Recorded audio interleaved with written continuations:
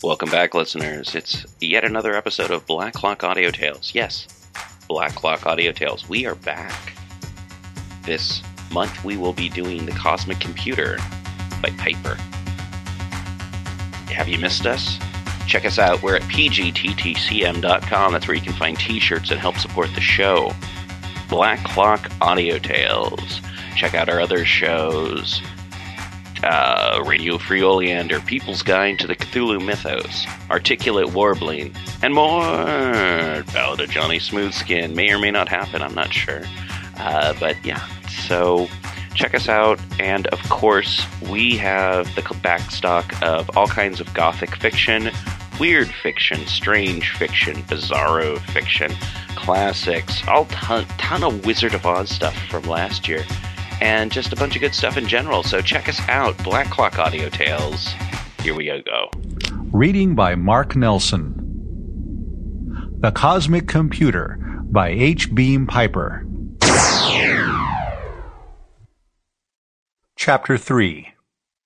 It wasn't until they were down to the main level and outside in the little plaza to the east of the airlines building that his father broke the silence. "That was quite a talk you gave them, Con. They believed every word of it. I even caught myself starting to believe it once or twice." Con stopped short. His father halted beside him. "Why didn't you tell them the truth, son?" Rodney Maxwell asked. The question, which he had been throwing at himself, angered him. "Why didn't I just grab a couple of pistols and shoot the lot of 'em?" he retorted. "It wouldn't have killed them any deader, and it wouldn't have hurt as much." "There is no Merlin, is that it?" He realized, suddenly, that his father had known or suspected that all along. He started to say something, then checked himself and began again. "There never was one. I was going to tell them, but you saw them. I couldn't." "You sure of it?" "The whole thing's a myth. I'm quoting the one man in the galaxy who ought to know. The man who commanded the Third Force here during the war." "Fox Travis?" His father's voice was soft with wonder. "I saw him once, when I was 8 years old. I thought he'd died long ago. Why, he must be over 100. 112. He's living on Luna. Low gravity's all that keeps him alive." "And you talked to him?" "Yes." There'd been a girl in his third-year biophysics class. He'd found out that she was a great-granddaughter of Force General Travis. It had taken him until his senior midterm vacation to wangle an invitation to the Dome House on Luna. After that, it had been easy.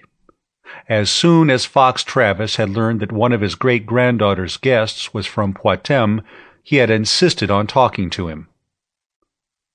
"What did he tell you?" The old man had been incredibly thin and frail. Under normal gravitation, his life would have gone out like a blown match. Even at 1/6 G, it had cost him effort to rise and greet the guest. There had been a younger man, a mere stripling of 70-odd. He had been worried, and excused himself at once. Travis had laughed after he had gone out. "Mike Shanley, my aide-de-camp on Poitem. Now he thinks he's my keeper. He'll have a squad of doctors and a platoon of nurses in here as soon as you're gone, so take your time. Now, tell me how things are on Poitem." "Just about that," he told his father. "I finally mentioned Merlin as an old legend people still talked about. I was ashamed to admit anybody really believed in it." He laughed and said, "Great goo, is that thing still around? Well, I suppose so. It was all through the Third Force during the war. Lord only knows how these rumors start among troops. We never contradicted it. It was good for morale." They had started walking again, and were out on the mall. The sky was flaming red and orange from high cirrus clouds in the sunset light. They stopped by a dry fountain, perhaps the one from which he had seen the dust blowing.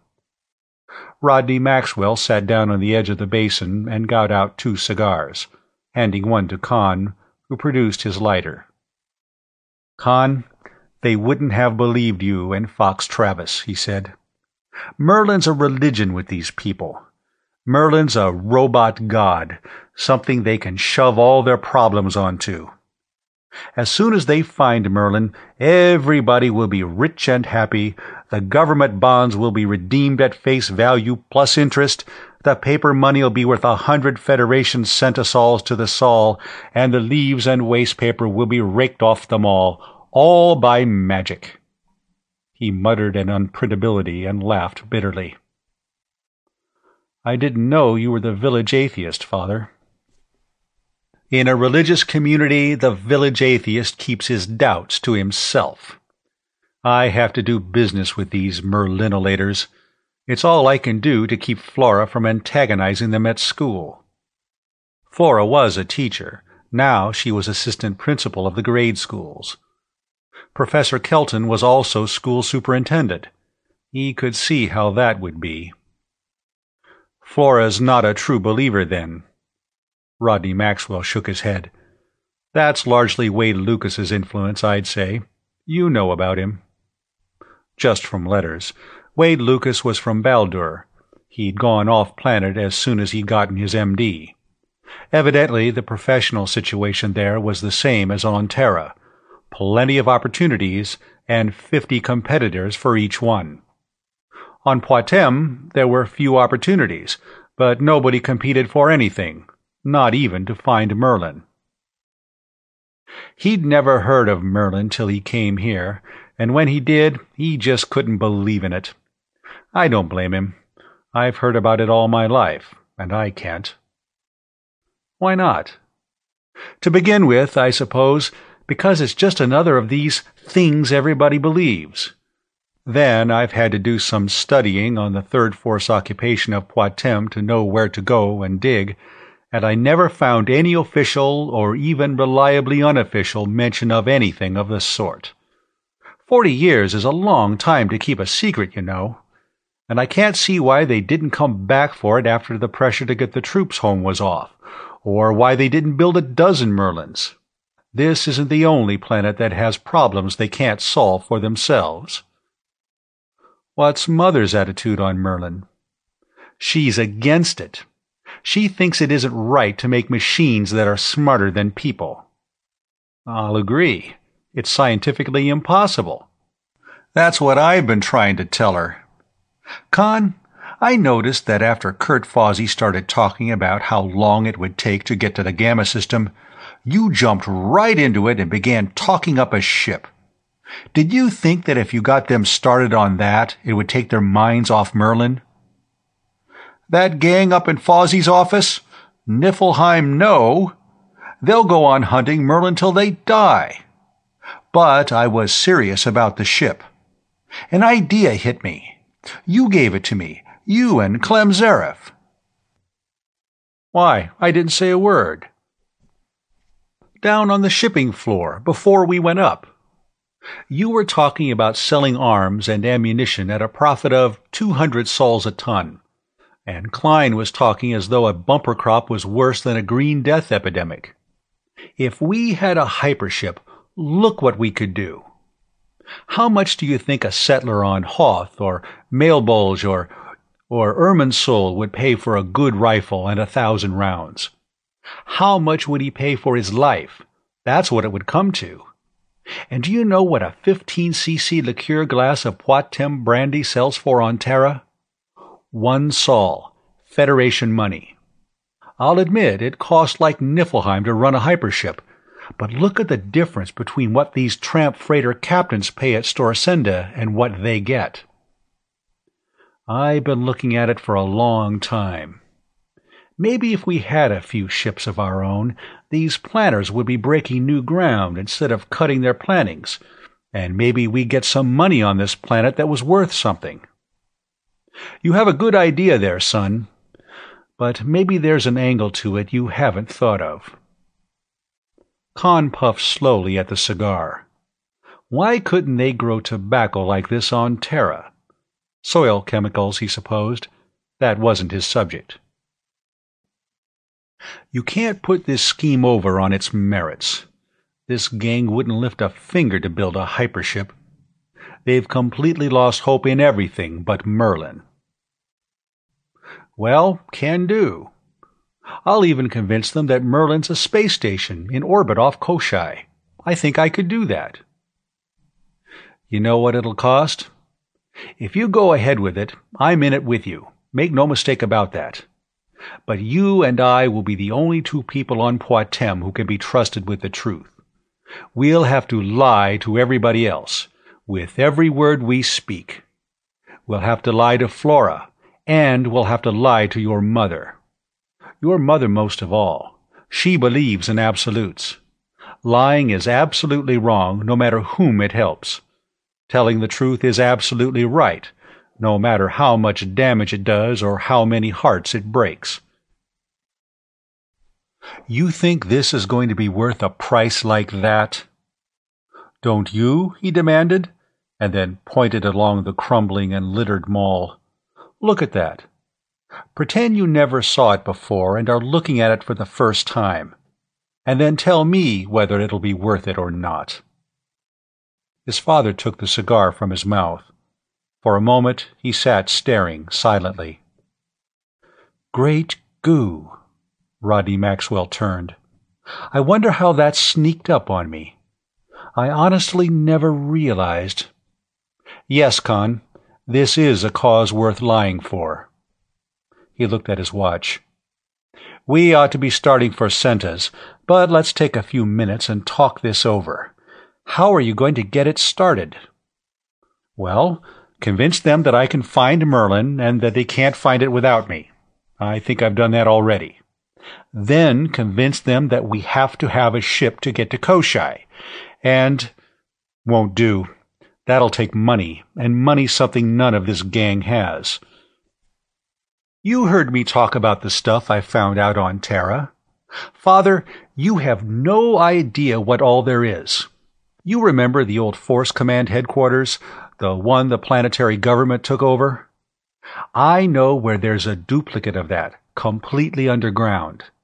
It has everything the other one had, and a lot more, because it'll be crammed full of supplies to be used in case of a general blitz that would knock out everything on the planet. And a chain of hospitals. And a spaceport, over on Barathrum, that was built inside the crater of an extinct volcano. There won't be any hyperships there, of course, but there'll be equipment and material. We might be able to build a ship there. And supply depots all over the planet.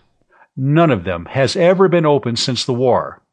Don't worry about financing. We have that. His father, he could see, appreciated what he had brought home from Terra. He was nodding with quick head jerks at each item. That'll do it, all right. Now listen. What we want to do is get a company organized, a regular limited liability company with a charter. We'll contribute the information you brought back from Terra, and we'll get the rest of this gang to put all the money we can twist out of them into it, so we'll be sure they won't say, "Aw, Niflheim with it," and walk out on us as soon as the going gets a little tough. Rodney Maxwell got to his feet, hitching his gun belt. I'll pass the word to Kurt to get a meeting set up for tomorrow afternoon. What'll we call this company? Merlin Rediscovery Limited? No, we keep Merlin out of it. As far as the public is supposed to know, this is just a war material prospecting company. I'll impress on them that Merlin is to be kept a secret. That way, we'll have to engage in regular prospecting and salvage work as a front. I'll see to it that the front is also the main objective. He nodded down the mall toward the sunset, which was blazing even higher and redder. Well, let's go. You don't want to be late for your own welcome home party. They walked slowly, still talking, until they came to the end of the mall. The escalators to the level below weren't working. Now that he thought of it, they hadn't been when he had gone away 6 years ago, but he could remember riding up and down on them as a small child. For a moment they stood in the sunset light, looking down on the lower terrace as they finished their cigars. Senta's was mostly outdoors, the tables under the sky. The people gathered below were looking at the sunset too. Litchfielders loved to watch sunsets, maybe because a sunset was one of the few things economic conditions couldn't affect. There was Kurt Fawsey, the center of a group to which he was declaiming earnestly. There was his mother and Flora's fiancé, who was the uncomfortable lone man in an excited feminine flock. And there was Senta herself, short and dumpy in one of her preposterous red and purple dresses, bubbling happily one moment and screaming invective at some laggard waiter the next. They threw away their cigars and started down the long, motionless escalator. Con Maxwell, hero of the hour, marching to destiny.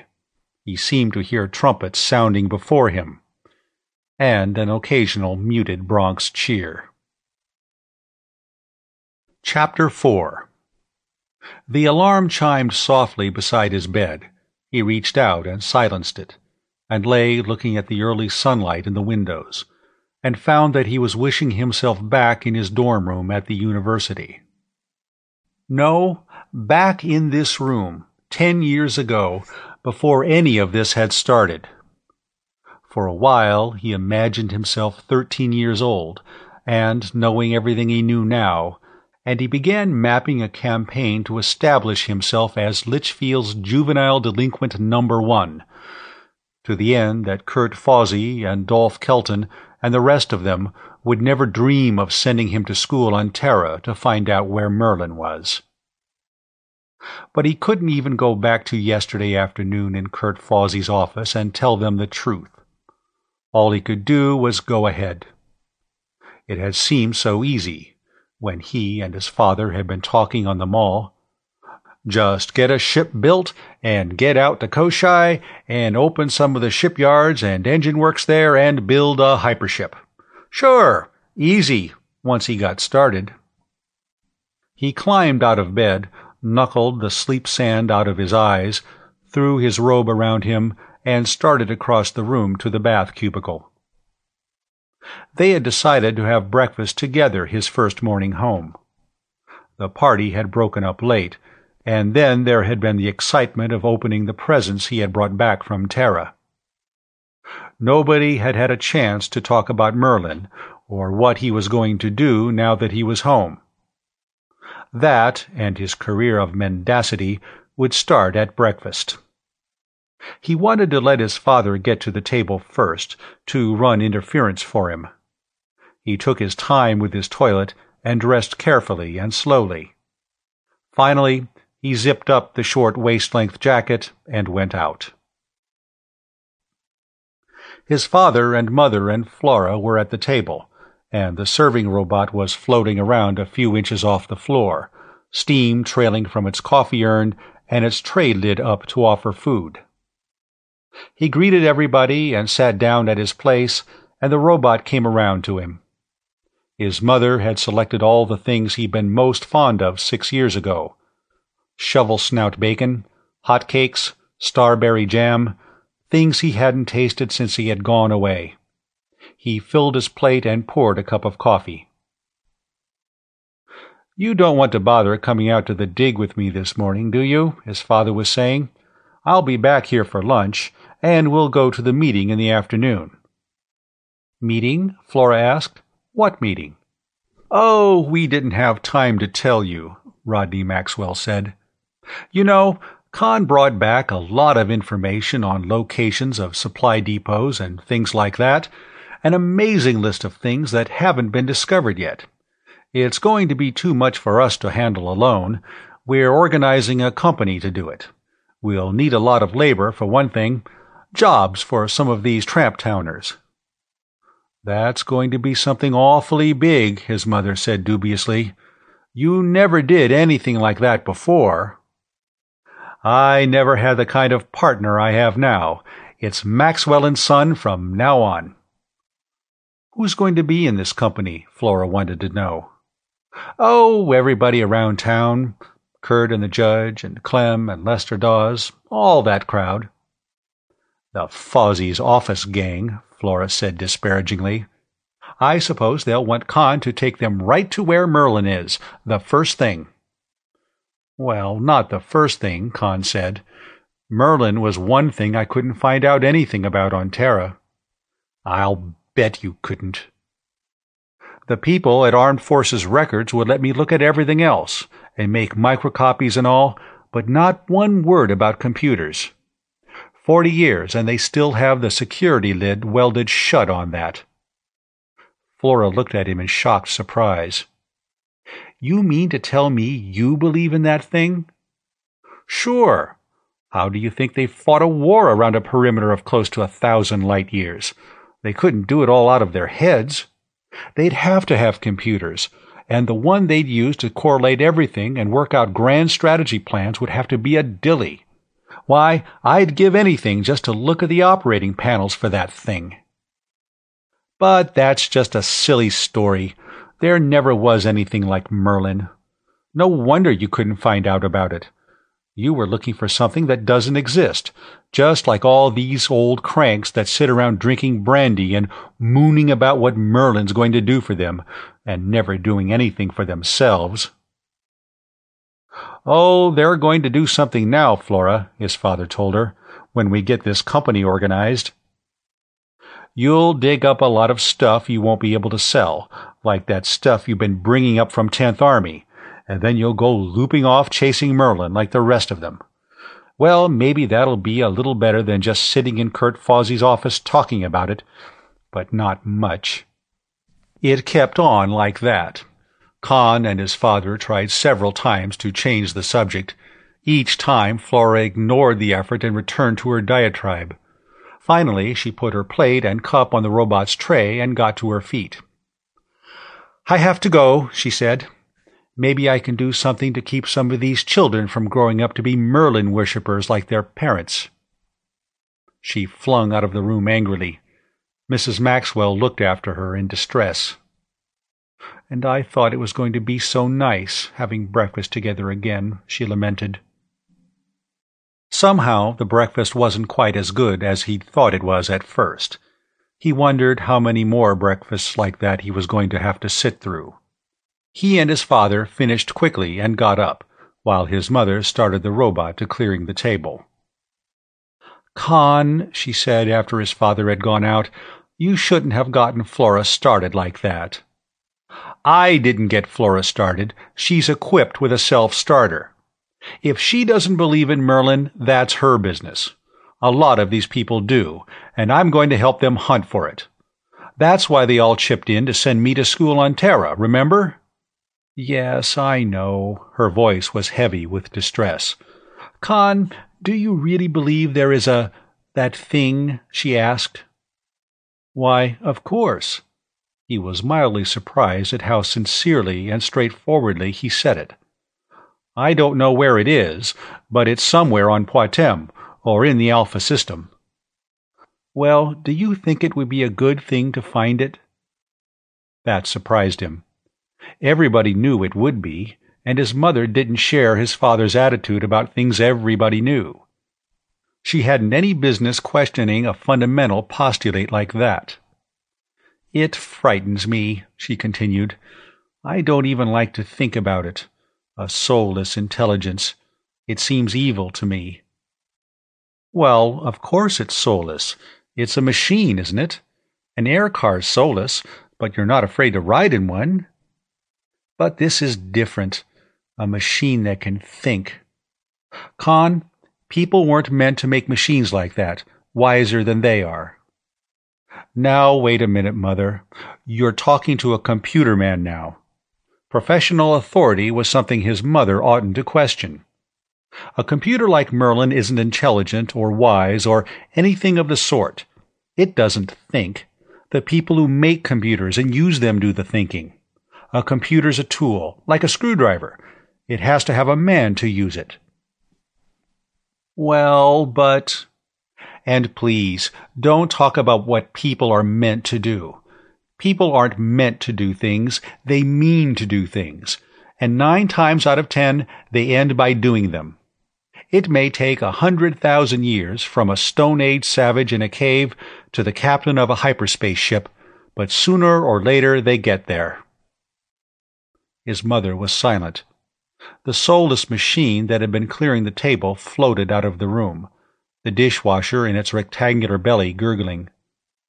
Maybe what he had told her was logical, but women aren't impressed by logic. She knew better, for the good old feminine reason, because. Wade Lucas wanted me to drop in on him for a checkup, he mentioned.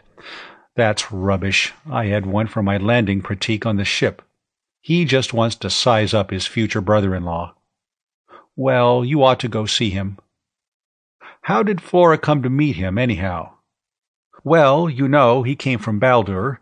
He was in Storsenda, looking for an opening to start a practice, and he heard about some medical equipment your father found somewhere and came out to see if he could buy it. Your father and Judge Ledoux and Mr. Fawsey talked him into opening his office here. Then he and Flora got acquainted. She asked anxiously, "What do you think of him, Con?" "Seems like a regular guy. I think I'll like him." A husband like Wade Lucas might be a good thing for Flora. "I'll drop in on him sometime this morning." His mother went toward the rear of the house. More soulless machines, like the house-cleaning robot and the laundry robot to look after. He went into his father's office and found the cigar humidor, just where it had been when he'd stolen cigars out of it 6 years ago and thought his father never suspected what he was doing. Now, why didn't they export this tobacco? It was better than anything they grew on Terra. Well, at least it was different, just as Poitem brandy was different from Terran bourbon or Baldur honey rum. That was the sort of thing that could be sold in interstellar trade, any time and anywhere. The luxury goods that were unique. Staple foodstuffs, utility textiles, metal products could be produced anywhere, and sooner or later they were. That was the reason for the original pre-war depression. The customers were all producing for themselves. He'd talked that over with his father. He wished he'd had time to take some economics at the university. He found the file his father kept up to date on salvage sites found and registered with the claims office in Storsenda. Some of the locations he had brought back data for had been discovered, but to his relief, not the underground duplicate force command headquarters, and not the spaceport on the island continent of Barathrum to the east. That was all right. He went to the house defense arms closet and found a 10mm Navy pistol and a belt and spare clips. Making sure that the pistol and magazines were loaded, he buckled it on. He debated getting a vehicle out of the hangar on the landing stage, decided against it, and started downtown on foot. One of the first people he met was Len Yaniguchi, the tailor. He would be at the meeting that afternoon. He managed, while talking, to comment on the cut of Khan's suit, and fingered the material. "Ah, nice," he complimented. "Made on Terra? We don't see cloth like that here very often." He meant it wasn't armed forces salvage. "Father ought to be around to see you with a bolt of material to have a suit made," he said. "For goose sake, either talk him into having a short jacket like this, or get him to buy himself a shoulder holster. He's ruined every coat he ever owned, carrying a gun on his hip." A little farther on, he came to a combat car grounded in the middle of the street. It was green with black trimmings and lettered in black, "Gordon Valley Home, Gums." Tom Brangwyn was standing beside it, talking to a young man in a green uniform. "Hello, Con." The town marshal looked at his hip and grinned. "See you got all your clothes on this morning. You were just plain indecent yesterday. You know Fred Karski, don't you?" Yes, now that Tom mentioned it, he did. He and Fred had gone to school together at the Litchfield Academy. But the 6 years since they'd seen each other last had made a lot of difference in both of them. He was beginning to think that the only strangers in Litchfield were his own contemporaries. They shook hands, and Con looked at the combat car and Fred Karski's uniform. "What's going on?" he asked. The System States Alliance in business again?" Karski laughed. "Oh, that's the Colonel's idea. Green and black were his colors in the war, and he's in command of the regiment." "Regiment? You need a whole regiment?" Khan asked. "Well, it's 2 companies, each about the size of a regular army platoon, but we have to call it a regiment so he can keep his old rebel army rank." "We could use a regiment, Khan," Tom Brangwyn said seriously. "You have no idea how bad things have gotten. Over on the East Coast, the outlaws are looting whole towns.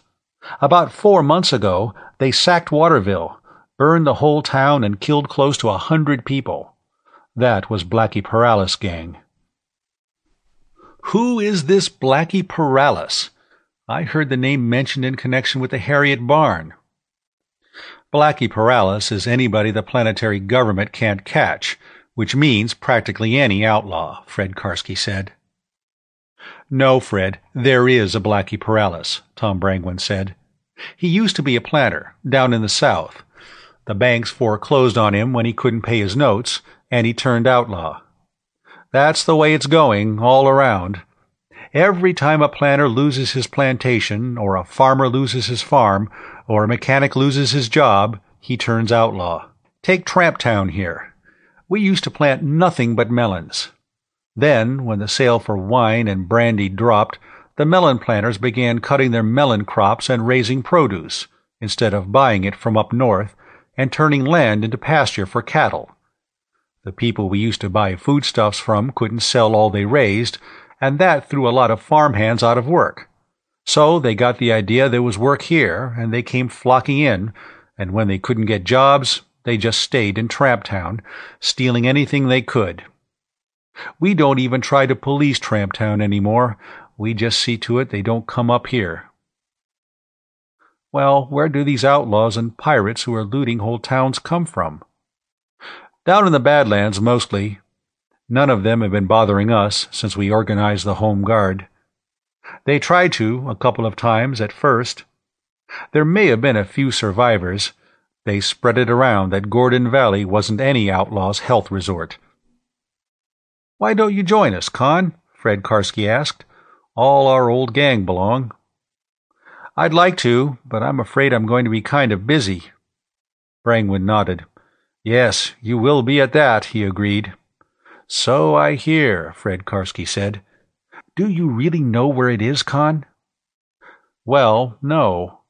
He went into the routine about Merlin being still classified triple-top secret. "But we'll find it. It may take time, but we will." They talked for a while. He asked more questions about the Home Guard. His father, it seemed, had donated all the equipment. They had 170 men on the active list, but they had a reserve of over 800, and combat vehicles and weapons on all the plantations and in all the towns along the river. The reserve had only been turned out twice. Both times, outlaw attacks had been stopped dead, literally. The Home Guard, it appeared, was not given to making arrests or taking prisoners. Finally, he parted from them, strolling on along the row of stores and business places, many vacant, under the south edge of the mall, until he saw a fluorolite sign. Wade Lucas, M.D. He entered. Lucas wasn't busy. They went into his consultation office, and Khan took off his gun belt and hung it up. Lucas offered cigarettes, and they lighted and sat down. "I see you've started carrying one," he said, nodding to the pistol Khan had laid aside. "Civic obligation. I'm going to be too busy for Home Guard duty, but if I can protect myself, it'll save somebody else the job of protecting me." Maybe if there weren't so many guns around, there wouldn't be so much trouble. He felt his good opinion of Wade Lucas start to slip. The liberals on Terra had been full of that kind of talk, which was why only 4 out of 10 of last year's graduating class at Armed Forces Academy had been able to get active commissions. The last war had been a disaster, so don't prepare for another one. When it comes, let it be a worse disaster. Guns don't make trouble. People make trouble. If the troublemakers are armed, you have to be armed too. When did you last see an air patrol boat around here, or even a constabulary trooper? All we have here is the Home Guard, and Tom Brangwyn and 3 deputies, and his pay and theirs is always 6 months in arrears. Lucas nodded.